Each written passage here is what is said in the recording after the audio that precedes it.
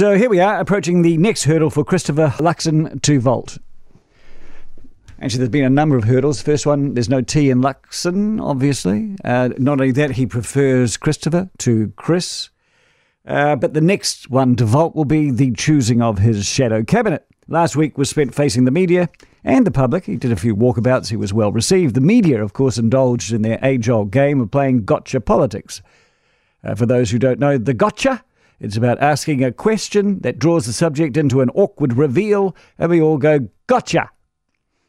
It's pretty cheap and easy journalism. It's what you do. It's sort of like, rapid-fire questions. Let's see if you screw up. Are you prepared? Are you ready to answer basic questions? Jessica and Tova had the opening gambit, and the very first one both of them asked was, how many houses do you own, Christopher? Turns out it's 7. Now, you could say that backfired, as anyone who heard the talkback the next day will tell you. All the callers saying that there's absolutely nothing morally wrong with owning property. It is a sign he is successful. And this is all true. But you see, that wasn't the gotcha. Everyone missed the gotcha, therefore it wasn't a very good gotcha. The gotcha was when Jessica asked, well, do you know how much your Remuera home is worth? Christopher Luxon, the financial genius, was $2 million off. $2 million off. Now, the gotcha they're trying to imply there was that Christopher doesn't understand the implications of the housing crisis and just how much the housing stock has gone up and how expensive it all is. Or the other gotcha is that Christopher Luxon has no idea about his own balance sheet and the price of his own assets, which is a problem if you want to give him the keys to the country's balance sheet and the country's assets, particularly if he wants to sell one off, for 75% of its market value. None of that actually caught, but I think that's what Jessica was trying for. There was, however, a double whammy when both Luxon and Nicola Willis were at least $100 off when asked what the average rent was. Do they really know what's happening with housing? I don't know. Do I care? Not really.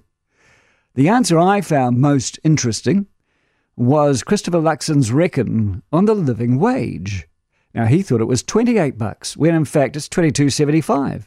So he was way up there. That's what he thought the living wage was. Now, the minimum and living wages have always been opposed by National. It's one of their cornerstones. Because it affects small business owners who have to pay these higher wages. But here was a National leader thinking it was higher than it was. And then you combine that with the view that he expressed yesterday on Q&A, that he supports a higher minimum wage if the economy can afford it. Whoa! Hello! This is new from the National Party. And I like it, because it shows someone who finally understands economies. For too long, we've been called a low-wage, low-productivity economy with expensive infrastructure and transport. I don't know how anyone gets by. But every time someone said, how about lifting the wages a bit, National has said, no, small business owners can't afford it. What Christopher has said is, if you can afford it, we should be going for it. We should aspire for higher wages. And I like that. And anyone who gets that lifting the bottom will in fact lift us all gets a bit of a nod of approval from me.